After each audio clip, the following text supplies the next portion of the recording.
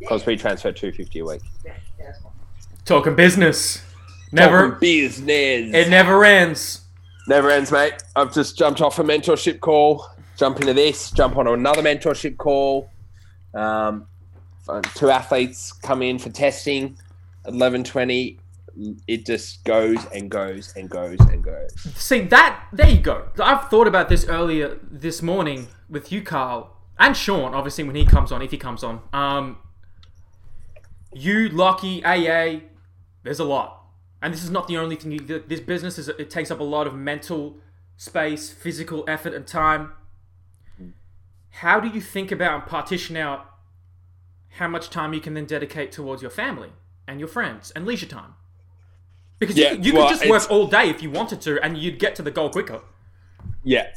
Well, there's a few things in that. The first of all, the goal is that myth of arrival is literally that. There's a myth, because what is the goal? Yeah, okay. Like, what is the goal in business? Yeah. It's a good question to ask, because I don't think a lot of people actually ever really consider it properly. And every time I think about it, the goal is always changing. It's just perpetual. You know, in business, you may have come across that idea of, it's an infinite game. You're constantly playing until you stop. Exactly. And you're dead. And the business is either get sold, or you move on, or you die, or you retire. It's going to keep going. And in business, unlike sport or anything like that, there is no agreed upon set of rules. Business A does not need to perform in the same way that business B does. It doesn't need to have the same objectives or goals. One business can be very profit orientated, another business can be orientated in a different direction. There is no agreed upon set of rules, and no two businesses are playing the same game. Yeah. In which case, the goal of business is just to keep going. So when you say, well, get to the goal quicker, the goal is just keep going.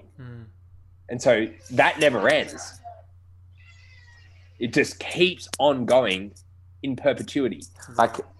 And that's an interesting idea, because then, well, how do you then balance something that doesn't stop with the other types of commitments you have? And I think this is a constant challenge for any business owner who has huge vision for what they want their business to be. Like, ask Elon Musk that. How are you spending time with your family when you work 16 hours a day? He has a kid now too. Yeah, has he got more than one kid? No, he's just got one. He's just got one. Yeah. XR5 72. He's got all the letters and numbers. Yeah. How's he going? Yeah. I guess the question is, it's sacrifices. You choose what you want to prioritize, and then you need to own that decision. I've owned the decision that I will work for the family and create the space and time for Nikki to work to support Huey and support herself. So she doesn't have to work. I'll do the working. That's my contribution to the family. And then her contribution is to create the best environment for Huey to thrive and for the family to thrive. And arguably one of the most important roles in society, in my opinion, right, is nurturing a family and fostering the development of human beings, because that's education. That's becoming a human being, an adult. So I know a lot of health professionals and coaches, they all come to these crossroads. Any businessman and woman, right? They come to these crossroads where it's like, well, how much time and energy do I invest in this versus family, leisure, just downtime? And is that something you establish from kind of very early on in your relationship? Is that what you recommend to people, to have those really clear lines of communication and lines in the sand? How did you do it? Probably not, because I think your business is going to demand different things of you at different times. Okay. And I think you need to probably set the expectation with your significant other, and if you have family, obviously with your kids, that there are going to be times in life where that's going to take extra resources from you, and there are going to be times in life where you can actually put that aside and spend more time with the family. I think I think there are trade-offs at any point in time, and you can realistically dictate those trade-offs based on your value hierarchy. Like, what do you value? At the end of the day, I can't value my family at all times higher than my business, because that's actually not valuing my family. Right. Because if my business deteriorates, I'm not valuing my family, because then my family isn't given the resources and the support that it needs to thrive. So, you know, it's always a conscious decision for me to trade out some time for family for the business, and then vice versa. I'll trade out time away from the business to spend time with family. But it's never a balance or an equilibrium, so to speak. It's never in this perfect state of balance. It's like a constant tug and pull, like a rope. Yeah, of course. It's the best way to think of it. Yeah. And sometimes I'm on one side of the line, and sometimes I'm on the other. But your family understands that. Like, you've communicated that. Yeah, my wife has only ever known me as a business owner, and I've been consistent with that.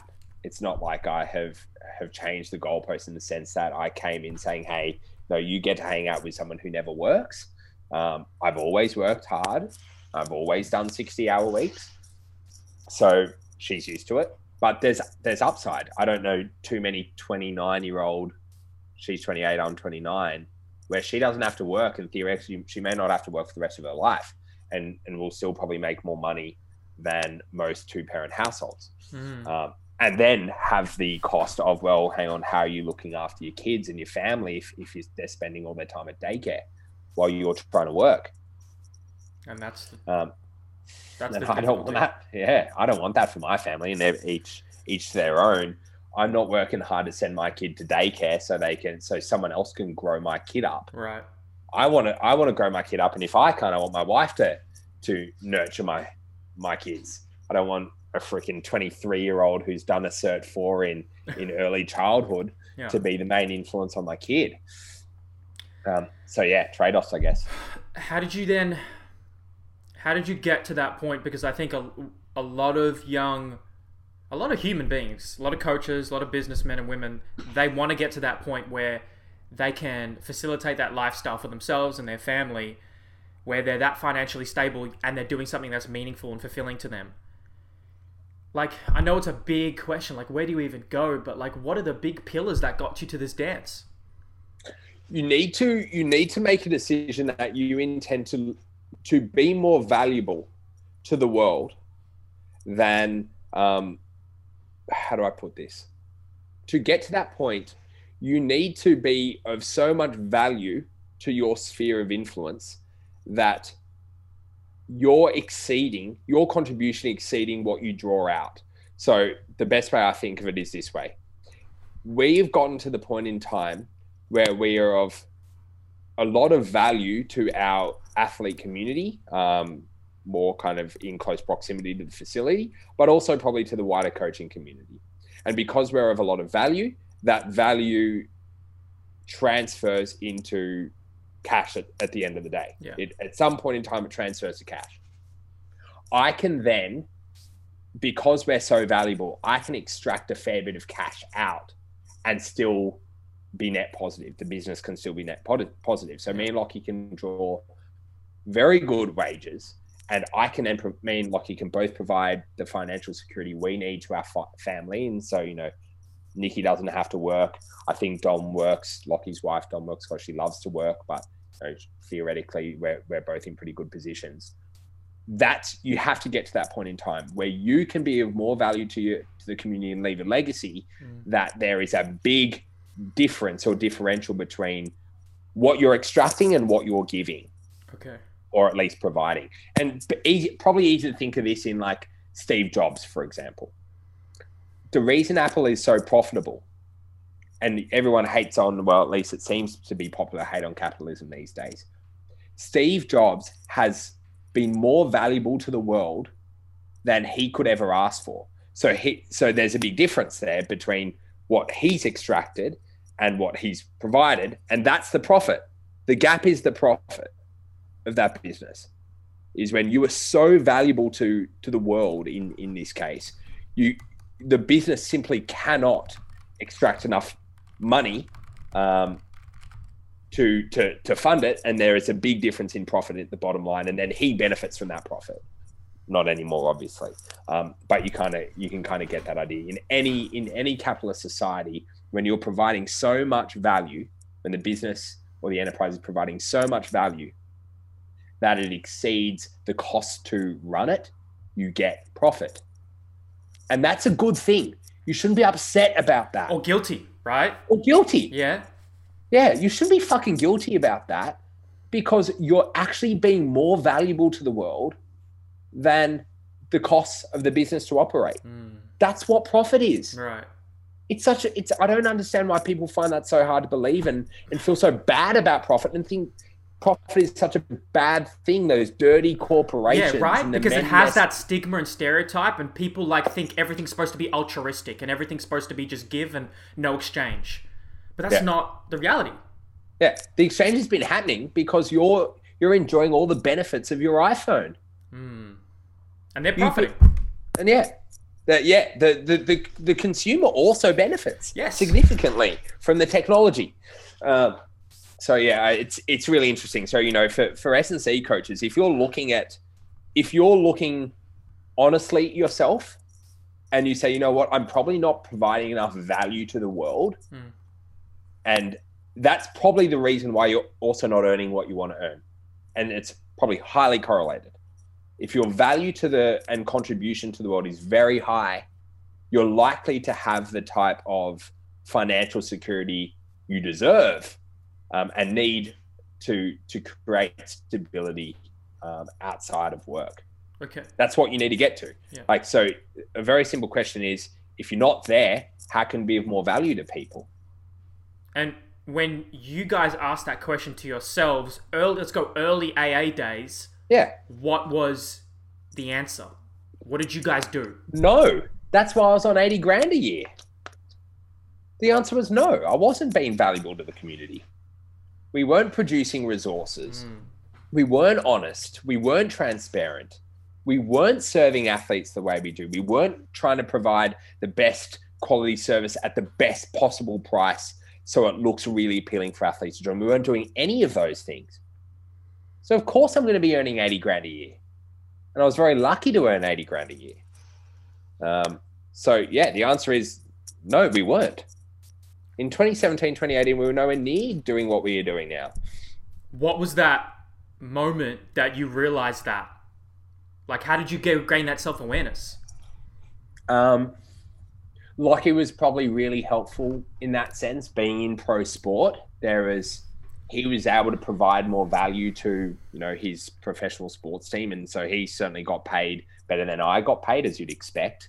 And me helping realize that if we were going to get parity across that domain, AA needed to be as valuable as Lockie was valuable to Parramatta Eels, or as Lockie was valuable to GWS Giants. We had to be valuable to our sphere of influence equally. And that's when you saw things like KVLR mobility courses come out. That's where you saw fixed fee rehabilitation come out. No one still, despite, it being public knowledge, and I got all that shit early on from the No Gap Sports Physiotherapy initiative I took. Like what? Everyone hated on me for that. I'm not familiar. Okay. When I first realized we weren't doing enough to provide the support for rehabilitating athletes that we could be, I implemented a No Gap Sports Physiotherapy initiative where we attracted a really high quality physio, Nilesh Murthy from the Giants. I said, you can take 100% of revenue and it's going to cost you nothing to be here. I want to provide you with all the athletes for you to service, but I want you to do it at a no gaps cost with a minimum $55 per half hour session. So his return was $110 per hour, which isn't bad when I think it was probably on maybe 40 or 50 at the Giants. So it wasn't bad for him. I made no money from it, but I was able to increase my value. The AA became more valuable. Are you saying the clients got it for free? So essentially the clients, if they swipe their card and their private healthcare covered a minimum $55 on a normal consult, I think it was $130, So that's 35% or something like that. They didn't pay anything out of pocket. Okay. So that's how I set up the initiative. At the time, so many physiotherapists called us out saying, we're providing a cheap service, we're degrading physiotherapy. And we, in essence, we should essentially be ashamed of ourselves for doing this to the physiotherapy industry. And, athletes will soon find out that if they pay peanuts, they'll get monkeys. That's a direct quote from a physiotherapy lecturer who was not too keen on the initiative. I knew early on that we were actually going to do something incredibly valuable for athletes, because what we were going to be able to do is provide a service, provide value that they otherwise may not take, because the costs to high quality physiotherapy are prohibitive. If you get a really good sports physiotherapist, you're looking at easily $130 to $150 per session, easily, if they're any good. And then at acute stages of management, let's say an ACL, that may be 2 or 3 sessions a week. Now, most people don't have the $490 to spend, and therefore won't get the support they need. Yeah. They won't take it.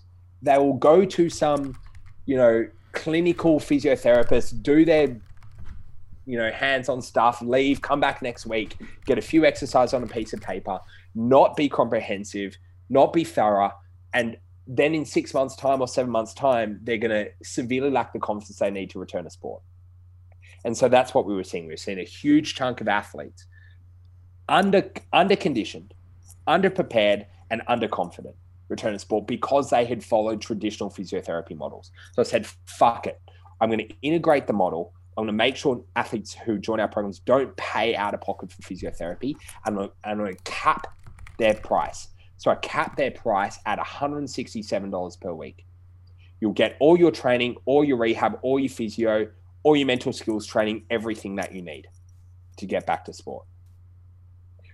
What that type of initiative did is it helped AA become more valuable to the community.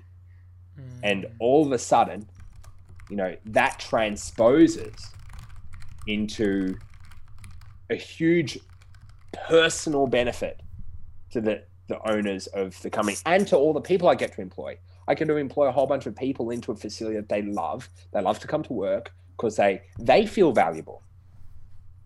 So if I think going back to the original question, it was, what was the turning point? I realized that we weren't being valuable enough. And I needed to create something that was really, truly valuable and compellingly valuable. It's compelling. People call me all the time. So I've never heard of this before. Can you explain to me how it works? Like, what do you mean I only have to pay $167 a week? Like, will you still train me? Do I get to come into the gym? Yeah. Do I get my upper body, get my conditioning? Yeah, you get all of that. What do you mean by mental skills? Yeah, you'll get your mental skills support from performance psychologists. What do you mean? How can I only pay $167 for all this? But because I want to be valuable to you. I care about you. And it still has ultimately left me in a way better personal position, Lockie in a better personal position. And we've on average, employing someone part-time every single month now because of the demand. It's interesting because what I'm hearing, correct me if I'm wrong, but you had to essentially sacrifice short-term money, right? Because you were giving the revenue away, right? So you were in a loss for this initiative. Yeah, 100% of it, yeah.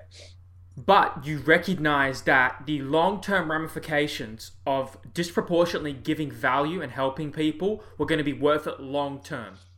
So this is called Orders of Consequence, and it's a very simple idea from Ray Dalio's book. Something that benefits you in the short term is likely to be a cost you in the long term, and something that is of a consequence or suffers in the short term is usually a benefit in the long term. Okay. So if you look at an investment, you've got $100,000 of liquid capital, for example, and you want to buy a house. In the short term, you have to put in $100,000 of liquid capital. That's a short-term loss because you now don't have that capital available to spend freely. But in the long term, you then get to essentially leverage the equity growth of a property and you end up with more capital than you started. and at a better interest rate than you would get if you just left the money in the bank. That is an order of consequence idea. So the more that you can deal with the adversity in the short term, the more you're likely to benefit in the long term. Very so interesting. When I looked at that and said, you know what, I'm not going to make $1 from adding high quality physiotherapy to our program. I don't want to make $1 because I know in the long term, if they can get their physiotherapy for free when they join their program, I still benefit from the $100 or so when they join the program that I otherwise won't get because they won't join. So when you combine them all together. Yeah, of course. In an integrated approach, which is exactly how pro sport does it anyway. That's what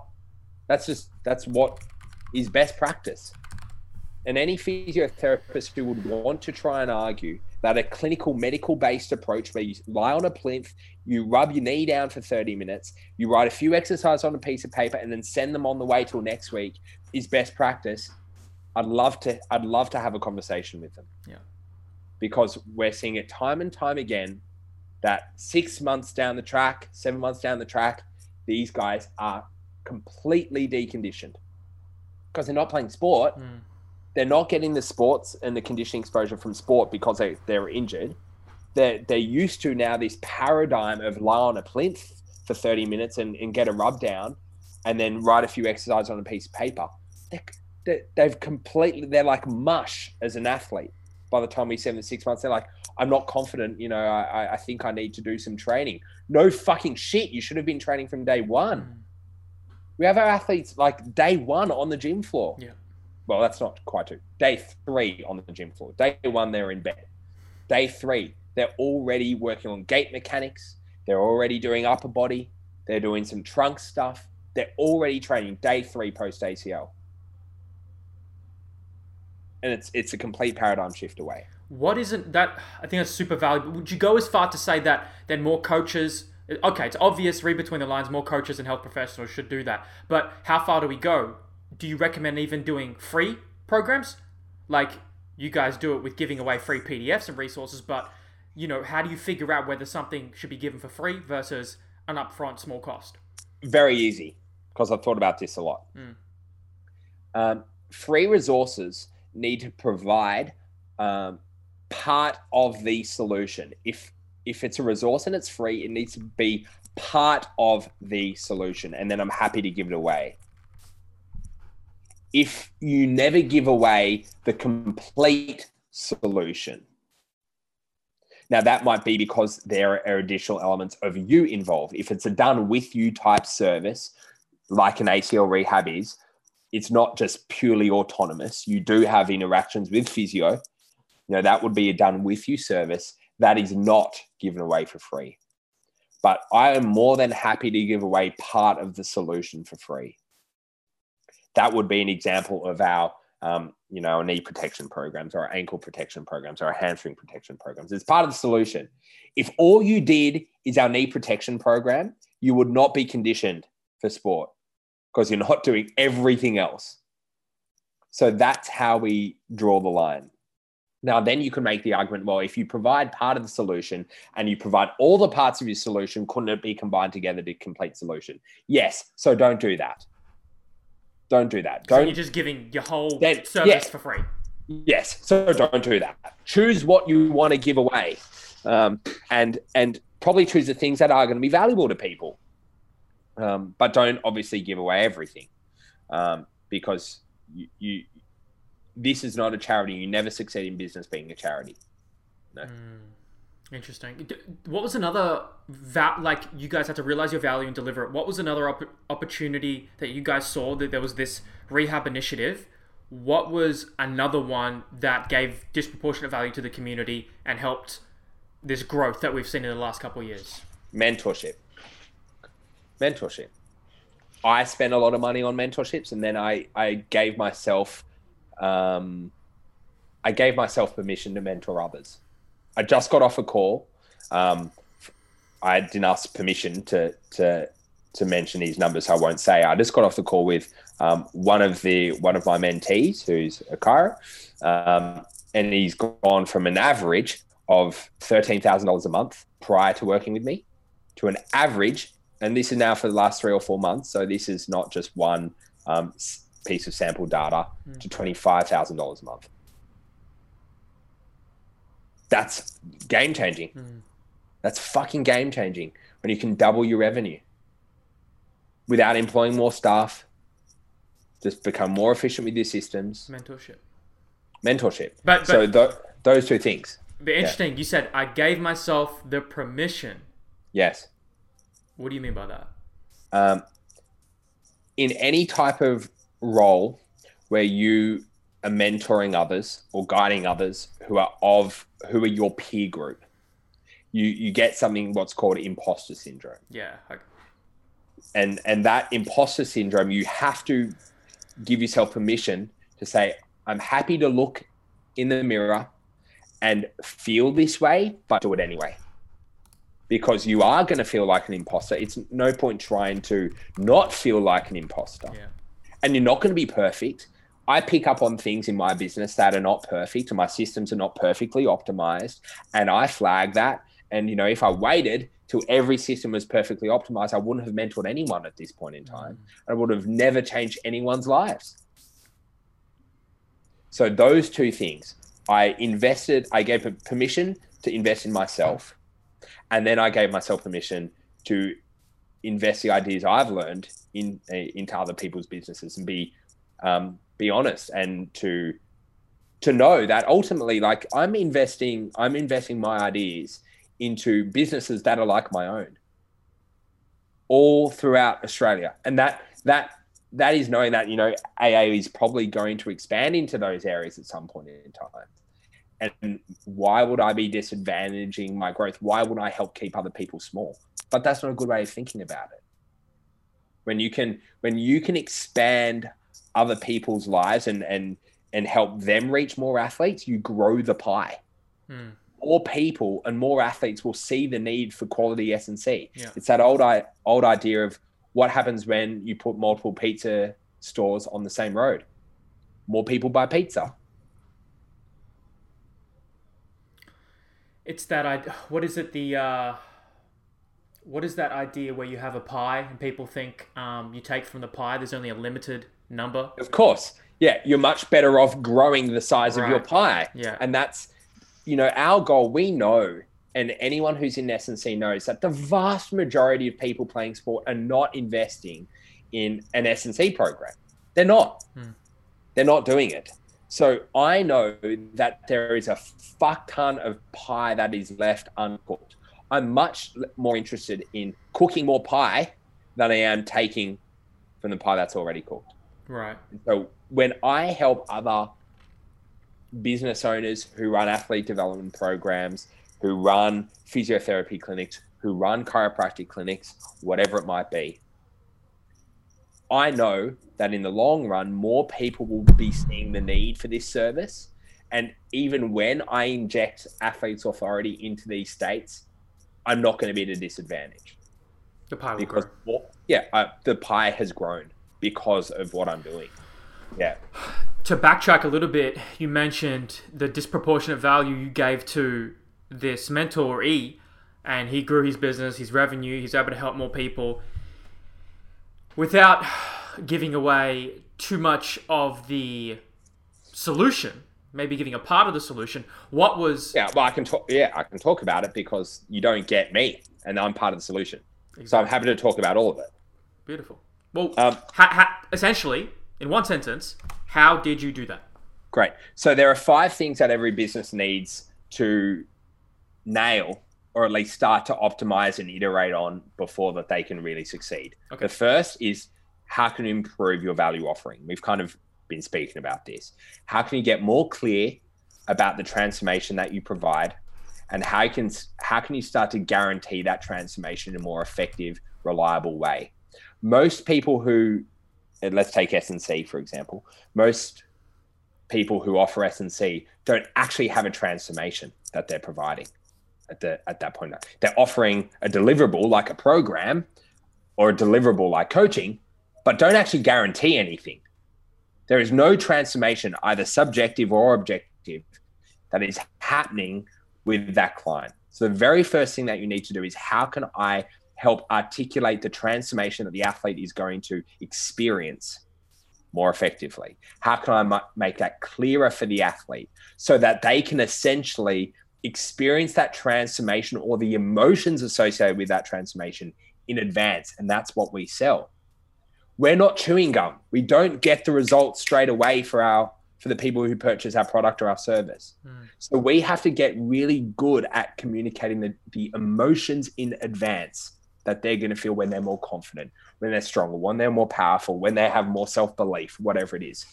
So that's step one. How do you articulate that transformation and that value that you provide? The second thing that you need to do, you need to have 3 very well-refined streams of marketing. What do you do organically? That's your organic distribution. So many coaches do not start because of this imposter syndrome. I could not count how many times I said, I just don't know what to say. Who gives a fuck? Who gives a fuck? Say something. Say something. It's going to be better than nothing. The only thing that worse than being wrong is being invisible. It's the only thing worse. So just start. I don't care if you talk about a fucking goblet squat or how to balance better. Who gives a fuck? Organic distribution. That's a pivotal part of marketing. Is when people are looking at you and athletes essentially canvassing their options, they're looking for someone who's bold enough to stand behind something and have a belief in something. Because that's part of looking for a role model or a mentor is, do they believe in something? And so when they go on your Instagram and it's fucking a post from 3 years ago, that's not a good start. Yep. That's not a great start. Or it's one post every 2 months. First thing you need to do. Second thing you need to do is you need to get better at interruption-based marketing. Interruption-based marketing is marketing via social media platforms. Different to organic, even though they use social media platforms. Interruption-based marketing is where you actually pay for people's attention. And you only need to go and watch Social Dilemma to see the impact of paying for people's attention. That is the asset. Attention is the asset. You're talking about ads, even paying Sponsored other ads. businesses to work together. Yeah, or collaborations, all those types of things, but specifically paid ads, because attention is the asset. We have attracted about 30% of the athletes into our program from that strategy alone. From interrupting them as they're scrolling while sitting on the toilet taking a dump. I can connect with them in a moment. I've got about 3 seconds to connect with them. They read a sponsored ad. They click the link. They register their interest. I then have a very targeted conversation. I qualify them. I book them in for testing. We then take them through an incredible testing experience. And then I give them an opportunity to sign up on that day that is better than if they walk away and then decide to join later. So interruption-based marketing. And that could be for... it wouldn't matter what service you provide. There would be a way to use interruption-based marketing to improve the amount of reach. That's step 2. Step 3 is, have you optimized intent-based marketing? Organic, interruption, intent. Intent is when someone searches strength and conditioning coaches. Melbourne, Box Hill, Chelsea, whatever. Are you there and in the fight? Most coaches the answer is no. They're not in the fight. They're not even on the fucking Google search engine, for Christ's sake. Like, how do you think you're going to get ahead when the most used search engine in the world you're completely absent from? And about 30 to 40% of people will search. They will be they'll be so interested in the solution. They've decided at this point in time that strength conditioning is the solution for them. They're literally typing in, you're the strength and conditioning coach. And if you're in Chelsea, you fucking better be there. And if you're not, you're not playing the game. You're on the sideline. And then you're wondering why your business isn't where you want it to be. So you have to do those 3 things. And now that is a very high level, low resolution view of what's actually involved. There is a lot involved in that, but you need to do those 3 things. That's step 2, and that's marketing. Step 3 is, what's your sales process like? Most people's sales process sucks fucking garbage. They don't even know how to have a sales call with people. They don't know how to be a leader on a sales call. They don't know how to stay in control in a sales call. Most people lose control within the first 15 seconds of a call. It's going to be something like this. Hey, Alex, my name's Carl. I wanted to find out more about your athlete development program. Can you tell me a little bit about it? Yeah, Carl. So the athlete development program, it's strength and conditioning, training, yada, yada. Cool. How many times a week can I come and train? You can come in as many times as you want. How much is it? It's $127 a week. How long do I have to join for? You have to join for a year. Already, you've lost control. You are not in control of that conversation. The client's in control, or the prospect's in control of that conversation. You will never close people when they're in control. You have to have control. So let's play that scenario out again. Okay. Hey, Alex. My name's Carl. I'm inquiring about the athlete development program. Great. No worries. How did you hear about us, Alex? Boom. Already flipped. Who's asking the questions? I'm asking the questions. I actually came across you on Google. And I said, cool. What did you type in? Strength conditioning coaches. Great. Cool. So you're interested in strength conditioning. Tell me a bit about you as an athlete. Obviously, you must play a sport. Immediately, from the very get-go, I'm in control. Yeah. And until right at the end of the conversation, about 35, 40 minutes later, do I say, hey, is there anything I haven't answered for yet? Do you have any questions? Exactly. That's 40 minutes later. 40 minutes later into that conversation, I've kept control. I'm the leader. I'm guiding the conversation. I choose when to talk about prices. I choose when to talk about the program. I choose when to diagnose the problem. I choose when we've stopped researching. I'm in control. Most people have absolutely no idea. The biggest thing I've learned from your sales process through Orphic is flipping it. No, I'm not selling to you. You're selling to me. Like you're going to join this program. You have to explain to me why you think you're a fit. And 100%. that paradigm shift is huge. Of course. You need to, okay, let's put it this way. Someone's coming to you because they don't think they have the answers themselves, right? That's the general premise. If you act like a beta on that phone call and let them control the conversation from the very first interaction that they have with you, do you really think they're looking for you as a mentor?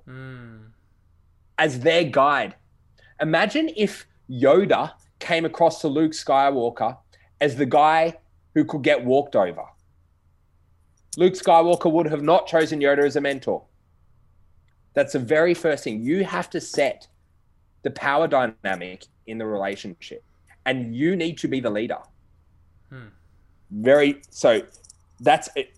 That conversation, when I have those conversations with my mentees, it's like mind blown because I've never ever considered it this way. And then the poor guys, you can see them thinking about the 50 or 100 conversations that they've absolutely blown. And then they see them training somewhere else 2 weeks later. Like, fuck, what did I do wrong? Well, I now you know. Yeah. Are you playing offense or defense? Right? Yeah, spot on. So that's the third thing. Like, you need an hourly sales process. Got it. At that point in time, the fourth thing you need to try and optimize is your customer experience. How do you make the customer experience incredible? And you've got about 90 days to do it. The first 12 weeks are critical. So first of all, if your customer experience isn't at a minimum 90 days, you fucked up there. If you're the type of person that says, hey, why don't we just start training and we'll see how it goes. See if you like it. You've already fucked up. You need to create an experience that goes through a growth and transformation cycle. No one transforms overnight. So don't do it like, why don't we just start with one session a week? And if you like it, we can continue. The moment you set that framing for your experience and your relationship with your client, you've already fucked them up because you've already set them up for failure. Because the moment things get hard, they can leave. And training is not an easy process. Transforming is not an easy process. You have to burn yourself up and break yourself down to rebuild. And if you let someone walk away when they're at rock bottom, you have done them a disservice. So don't fucking do it. So your customer experience needs to be transformative, supportive, encouraging, and you need to have processes in that. It's amazing to me how many clients the center of attention when they are a prospect. You go ass over tit to help this fucking person when they're a prospect, but the moment they become a client of yours and they're paying them $110 a week for your personal training session, forget about them. You don't text them. You don't have an onboarding process. You're not checking in with them properly. You just expect them to turn up at Wednesday at 10 a.m. Incredible how often that happens. So what is your customer experience that helps you facilitate the transformation? I've actually hired, because I identified I couldn't do it myself anymore. I've hired an executive assistant just to onboard my athletes, just to make sure I don't fuck that up. Because I want to make sure at every single point in the way they're getting the touch points that they need to feel like they're across everything. Because it's not a simple process joining Athletes Authority. You've got a lot of moving parts. Invoicing, physio, strength conditioning, booking in sessions, speed work. There's a lot of moving parts. I have an EA whose job is literally to make sure that my athletes are getting all the touch points that they need, and every opportunity, if there's a flag that they have, they're not sure on something, that they get an opportunity to address it. Customer experience is the fourth thing that you need to optimize. And, how do you celebrate their transformation? For example, go on our webpage.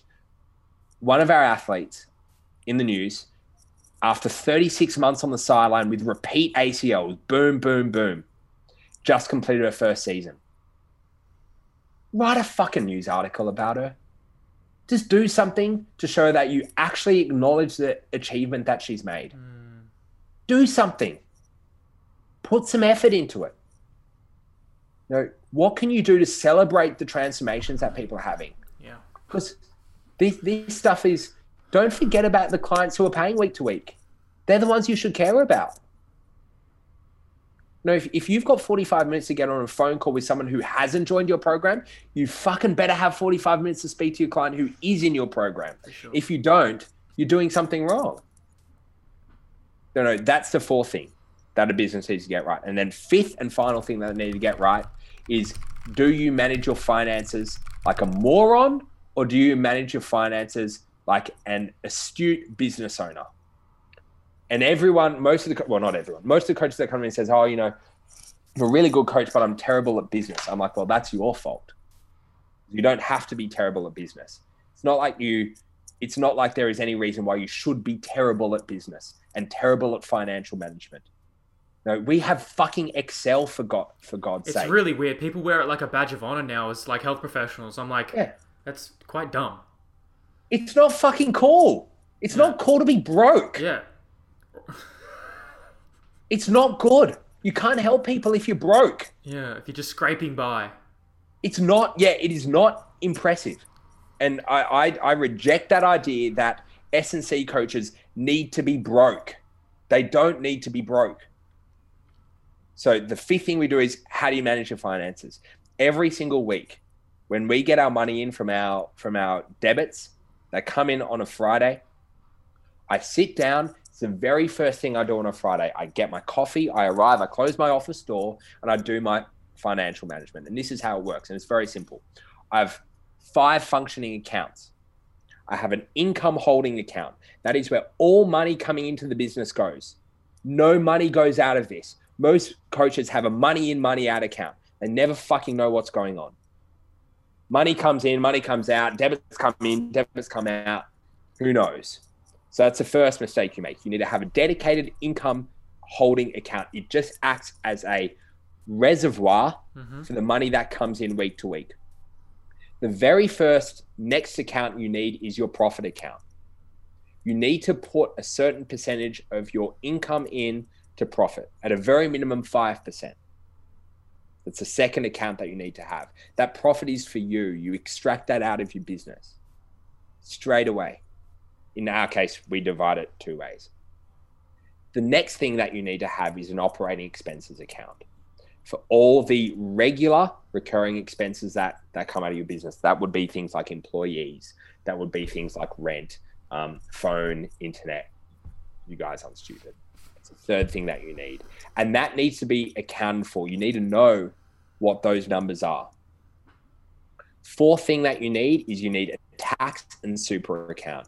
You need to account for 10% of your income that came in that week, because that's fucking GST, guys. Don't forget about it. That's the first thing. You then need to account for super. And then you need to, if you've got employees, you need to account for tax withheld. And depending on where you're at in your business, you may need to account for company tax. And if you're paying company tax in the first few years, get a different account because you've done it wrong. You should be rolling over your losses. Fourth thing you need.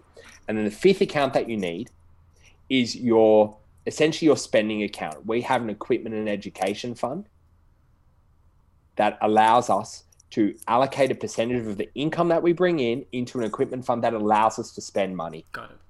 And it's a very, you actually heard a conversation maybe before we started recording, maybe when I first got on, where I said, Justin, we can buy it in 5 weeks' time. Yeah, 250, would you say? 250. I said, I put $250 into the equipment fund a week. He wanted a $1,250 Compex. Yep. We just bought one of those GymAware things. Yep. Nothing in that account. You can buy it in 5 weeks. I'm not going to start borrowing money from another account. I'm not sure if you heard that or not. Yeah. That's brilliant, because then it's, how do you know when is the right time to invest in something? Well, exactly. That's how. It's exactly. Manage your money like it's not yours. Manage it like it's not your money. Yeah. And if you can just do those 5 things, get very clear on your offer, improve your marketing across the 3 channels that matter: organic, interruption-based marketing, and intent-based marketing.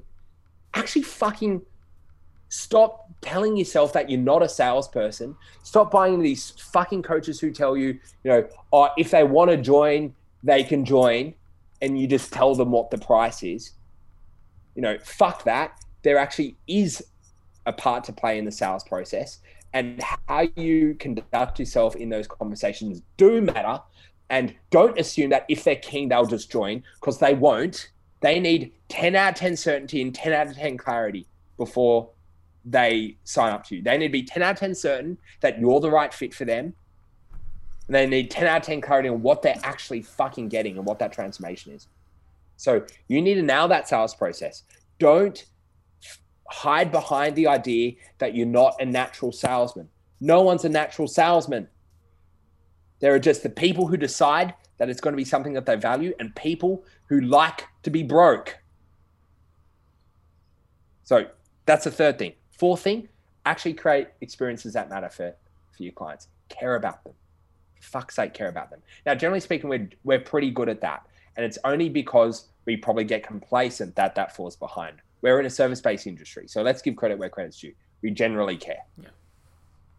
But you can actually set up systems and processes that make it more obvious that you do care. I want to pause there before we go to the 5, because that's something I wanted to ask you. What are the most robust systems that you guys have created now that you wish you had created on day one? Okay. Very first thing is an onboarding process.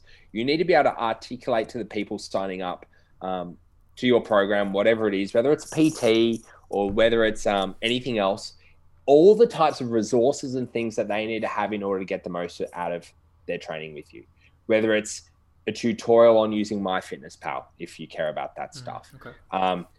We have tutorials on just how to book in things. Yep. Because some people aren't so savvy on Android. If at least one person is asked, someone else is going to ask. And you don't need to explain it more than once. Of course. When we had, before we sold the anti-gravity treadmill, we had a tutorial on how to use the anti-gravity treadmill. Yep. This is where you get your shorts.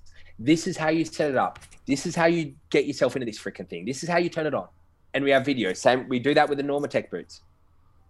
And they get that email when they sign up. Save this email. It's got all the information that you need. We then follow up. My EA follows up and says, hey, Johnny, I'm just checking in. How is so-and-so settling in if it's a parent, or how are you settling in? Did you have any questions that we hadn't answered yet? Are you unsure about anything? I'm here, just chat. Very simple email. So my EA has when a new athlete signs up, they get slotted in and an Excel template which flags which days they need what email. So it's all automated. Send email now. Cool, she opens up. Cool, I'll send that email. It's a template in Gmail. She doesn't have to think about it. Sends it. So, those types of onboarding processes. Let's say you have a semi-private training environment. Your onboarding process might be 3 to 5 one-on-one sessions that they pay extra for, that allows them to learn how to navigate your training platform, for example. Like, so they can spend time doing one-on-one. If you use our type of terminology, like an altitude landing or tour de shorts or MHDL, people don't know what the fuck that means. So provide some opportunities for them to understand that stuff. Whatever you need for them to get the most out of your training, that should be systemized in your onboarding. The next thing that you need to do is you need to have some type of recurring, reliable landmark that allows you to touch base back to their goals and the objective component of your training. We do performance testing every 5 weeks, split across 2 different sets of tests. We essentially divide our tests down the middle because they take about an hour and a half to do total. And we split it. Testing A gets done on week 5, testing B gets done on week 10. We divide the tests across. That provides reliable touch points for us to print off our performance reports, give it to the athlete if they're an adult, give it to the parent if they're a parent and the athlete's a kid, and walk them through those things. Show them their progress. Walk through what we've been focusing on. See, now that you've sorted out this huge deficit here in your hamstrings, now we can start to work on X, Y, Z. You start to have those touch points, because don't assume that people understand what's going on. Don't make that assumption. The next thing you need to do is, well, what systems do you have in place to celebrate the transformation? What do people play sport for? They play it to win. They play it because they love it. They play it to, we had an athlete the other day on Run News article about who won his granny. Write an article about that. Celebrate that. Make that a priority in your business, because those things matter. And these are what most people don't realize is, if you put on Instagram only, it essentially disappears into the nether somewhere on your fucking grid of posts. If you write it on your website, it's much more tangible, because when people go there, if they have a huge list of athletes kind of celebrating, and you've set it up properly where people can read the little headline of what's happened, it builds so much credibility. And you can go and see some examples. Young Matilda completes first full season back after 36 months on the sideline, or Georgia Yeoman-Dale signs with the Wanderers for 2021. And you have these as like a history of news, because I realized that was a deficit. Now, I'm the first person to admit my systems aren't perfect. This is a deficit I realized that I had in my customer experience that I didn't have. I might shout them out on Instagram, but then it disappears. Yeah. Now these huge achievements are a permanent fixture on the homepage of the website. And it's a testimonial. It's like the best testimonial possible. The best testimonial. Exactly. So, can you leverage those types of things in multiple ways? Those types of ideas, for example, the thing that blows my mind when I ask my new mentees, because I do an audit, the very first time they start working with me, I do an audit across all these different things. It's about an hour and a half, 2-hour audit of all these different things, of their value offering, what their transformation is, what the key benefits are, how they dimensionalize them, marketing, what are you doing for SEO, what are you doing for paid ads, what are you doing for your organic. We go through everything. And when I get to customer experience, say, what do you do when someone refers a new athlete to you or a new client to you? Nothing. Nothing? You do nothing? You just say, thanks for referring Sally to me? And they've just generated $5,000 of revenue for you if they've signed up for a year and you've done nothing for them? Buy them some fucking event cinemas. Buy them $100 gift voucher for a nice dinner. Spend $200 on them. They won't forget. Absolutely. They've just when someone refers an athlete to us, that's $5,000 of new revenue in my business. Minimum. The least we can do is a $200 voucher, right? Yeah. The least we can do is shout, like, for example, we had a parent refer a friend. Parent has 2 kids and obviously a husband. 4. Buy them 4 gold class movie tickets and $100 to spend at the bar. It's $200. Who cares? You just got a new client for $200. You fucking kidding me? And they're like, oh, that's too much money to spend. Then, well, you don't think like a business person. You don't think in value of a customer. You don't think about means to you to acquire a new client. You're not thinking like a businessman. Because if I could say to you, Alex, I'll give you, I want you to give me $200 and I'll generate new clients into the Orphic Education Cert 4. If you had half the brain, you'd be like, no worries, because I don't have to do anything and you're being a marketing engine for me. I'm happy to pay you essentially a commission, but it's not. It's actually just an acknowledgement, because you don't want to tell your athletes, hey, if you ever sign up a client, I'll give you $200. You don't want to do that. You could incentivize them. You could, but I wouldn't recommend it. I wouldn't recommend commercializing them. Okay. I would actually recommend just acknowledging it. Right. And it's more of a surprise anyway. It's more of like oh wow, I didn't expect that. Yeah, totally. And to summarize 5? Financial management. Stop dealing with your business like you like to be broke. Because that's how most coaches do it. They live week to week. They've got one account that all their money goes in. They still deal in cash money because they think that's going to be better. Like, they don't treat this like a business. There's a couple things, and I know we'll finish off here. What you just gave in disproportionate value, I think, is worth thousands of dollars, right? Number 2, and could make people tens of thousands. So, but number 2, I think, is like, are you also so comfortable sharing it because you know intrinsically most people won't do, like, the answers are out there. Most people aren't just going to do it. This is on the Fitness MBA, guys. And it's a free resource. Right. And it's always been free. And none of you fucking guys, like, I get to find out who signs up. And I speak about this. And then a few people, every time I speak about the Fitness MBA, I get a notification. So-and-so signed up with the Fitness MBA. But I also get a notification when you get through Module 1. And you don't get to do Module 2 till you do Module 1. And then I never see Module 1 come through. I never see it. You guys sign up to a course that has this information in it. And I actually have like templates. You can have my template for managing my finances. None of you even get there. And it's free. It's free. It just blows my mind. That's a different psychological conversation. It just blows my mind. Yeah. But, you know, this is the nature of free, is it's not valued. And that's why my mentorship is $8,000. It's $5,000 before you get to have your first conversation with me. How long does that go for? We do 5 2-hour conversations for $5,000. I charge $1,000 a conversation. Okay. Do you know what happens? You end up turning that $1,000 into $5,000 because you value the conversation. Yeah. And you get results like I mentioned before. You go from an average of $13,000 a month to an average of $25,000 a month. You do the math. Got it. I hope that was value to people. I hope they could do something with that, because if you can't do something with that, I don't know what you can do with anything.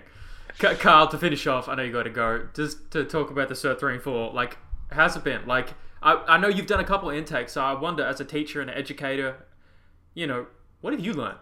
Always learning to iterate. Every single time I do this Cert 3, Cert 4, I'm like, you know what? I should have done that differently. Yeah. And that is the beauty of getting the opportunity to do multiple of these. Is that we're constantly iterating. Early on, I really thought it was valuable to teach the assessment and screening module on the front end. And it's taken me 3 intakes to realize actually that's not a good idea, because people don't know how to build out an assessment screening and how it fits in the bigger picture before they have at least a good understanding of movement patterns and the exercise that fit into each movement pattern and how things are going to work. And no, this is my mistake, because I was thinking step by step. I was thinking the first thing that you need to get good at is you need to be able to screen someone, because you need to then be able to make decisions on how to program. But, you know, that's flipped. So I've done a whole bunch of flipping of different things over the course of the 3 intakes I've been a part of. Yeah. It's going good. We're actually at the stage we've finished essentially the requisite theory. We're going to do 1 or 2 weeks of summation of ideas, catch-ups. I think everyone's missed at least 1 week, so we'll probably spend 1 session just going through the missed sessions for everyone and consolidate all the information. But at that point in time, I'm actually going to start getting them in for coaching. Now, I know we've spoken about this before. They'll essentially, there's, I think, 10 or 11 in my, maybe 11 in my intake. They're all going to bring a peer who's going to commit to 6 weeks of training. I'm then going to shuffle those friends or family around, so no one trains with the person that they brought. Nice. They're then going to go through a 6-week training block with them, screen them, test them, set goals, do their...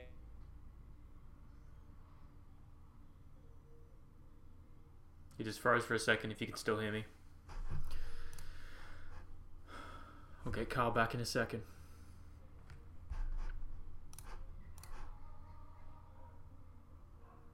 Because it's a 26-week course, to essentially make sure... Oh, did you lose me? I lost you for 15 seconds. Where did you lose me from? I lost you test. You said test. Okay, I said test. We test them. So yeah, they're going to test them, then they're going to write a program for them. Then I'm going to observe them, coaching them. I'm going to observe their program and make iterations to their program, but they're going to get chances to actually participate as a personal trainer. Amazing. Before they finish their course, which is really cool. And God, I saw another post the other day from someone who was celebrating that their personal training certification was completed in 4 weeks.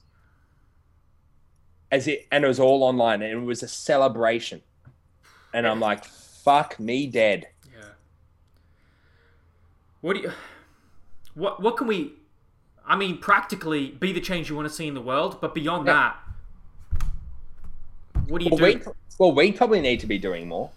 Oh, we will. We are, and we will. Yeah, so we need to be doing more. That's the first thing we can do. I'm a firm believer that we are in control of this, and we get exactly what we deserve. Yep. And if we don't do enough to change this, we will get exactly what we deserve, which is underqualified, underconfident, and underprepared PTs in this industry. And PT will continuously and consistently be an undervalued solution to people's lives. It will be the first thing to go. And we always say we're on the front line of health and fitness and mental health. But for as long as we accept the standard and we walk past this standard of 4-week PT courses, for as long as we put up with it and don't do more to change it, then we deserve to be the first person to go. Absolutely. Because we're not doing enough. So, I'm just gonna keep pushing along there and trying to spread the message, and hopefully, maybe a snippet of this can get out to the ORFIT community, along with everything else. And we got to keep pushing. Absolutely. We got to make the 4-week certifiers shit their pants when they start seeing the numbers not go to them and they go to guys like us, because we are improving the standard, and we're not there yet. Yeah. We're not there yet. It's like, do you want to get fast food, or do you want to go to the nice restaurant where you know you're going to get clean, healthy, organic produce and nutrients? But you're going to sit down and you're going to wait 20 minutes. And then you're going to get course 1, and then you're going to wait 15 minutes until you get dessert. It's experience. Yeah. The difference between going to McDonald's and Attica. Yeah. So we need to communicate that experience better. We need to get that idea out there, because realistically, I don't know where we're at, but I reckon if you type in personal training courses in a Google, we're nowhere to be seen. And so we got work to do. I'd have to double check that, but I don't know. I think are we? Where are we? Well, it probably depends the type of keywords you type in, whether it's your gym, certificate 3 and 4, the city. So we need to check that. But if it's not, we need to address it. But the problem is no one would be typing in the individual gyms. We would need to look for people who have an intent to study a personal training course. In general. Yes. And that's where we need to get to. That's all right. We're young. We've got work to do. We know what work we need to do. What did Yoda say? Well, I actually don't know what Yoda said. Patience. Patience. He says patience. Yeah, indeed.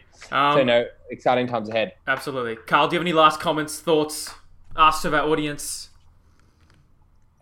How did this get distributed? Facebook Live or Facebook, then it goes on all podcast platforms and YouTube. Are there any questions on Facebook that people want me to answer? Nothing. No, not at the moment. Right. Okay. Well then, no, I'll leave it there. There's a fucking golden nuggets all spread out through there to start mining. Absolutely. Carl, I value these conversations and the relationship we're building very highly. So it's always a pleasure, and I'm very honored to speak to somebody like you every single time. I really do mean that. So thank you. Yeah. It's great being here. Awesome mate. Thank you, Carl. See you, mate. buddy. Bye.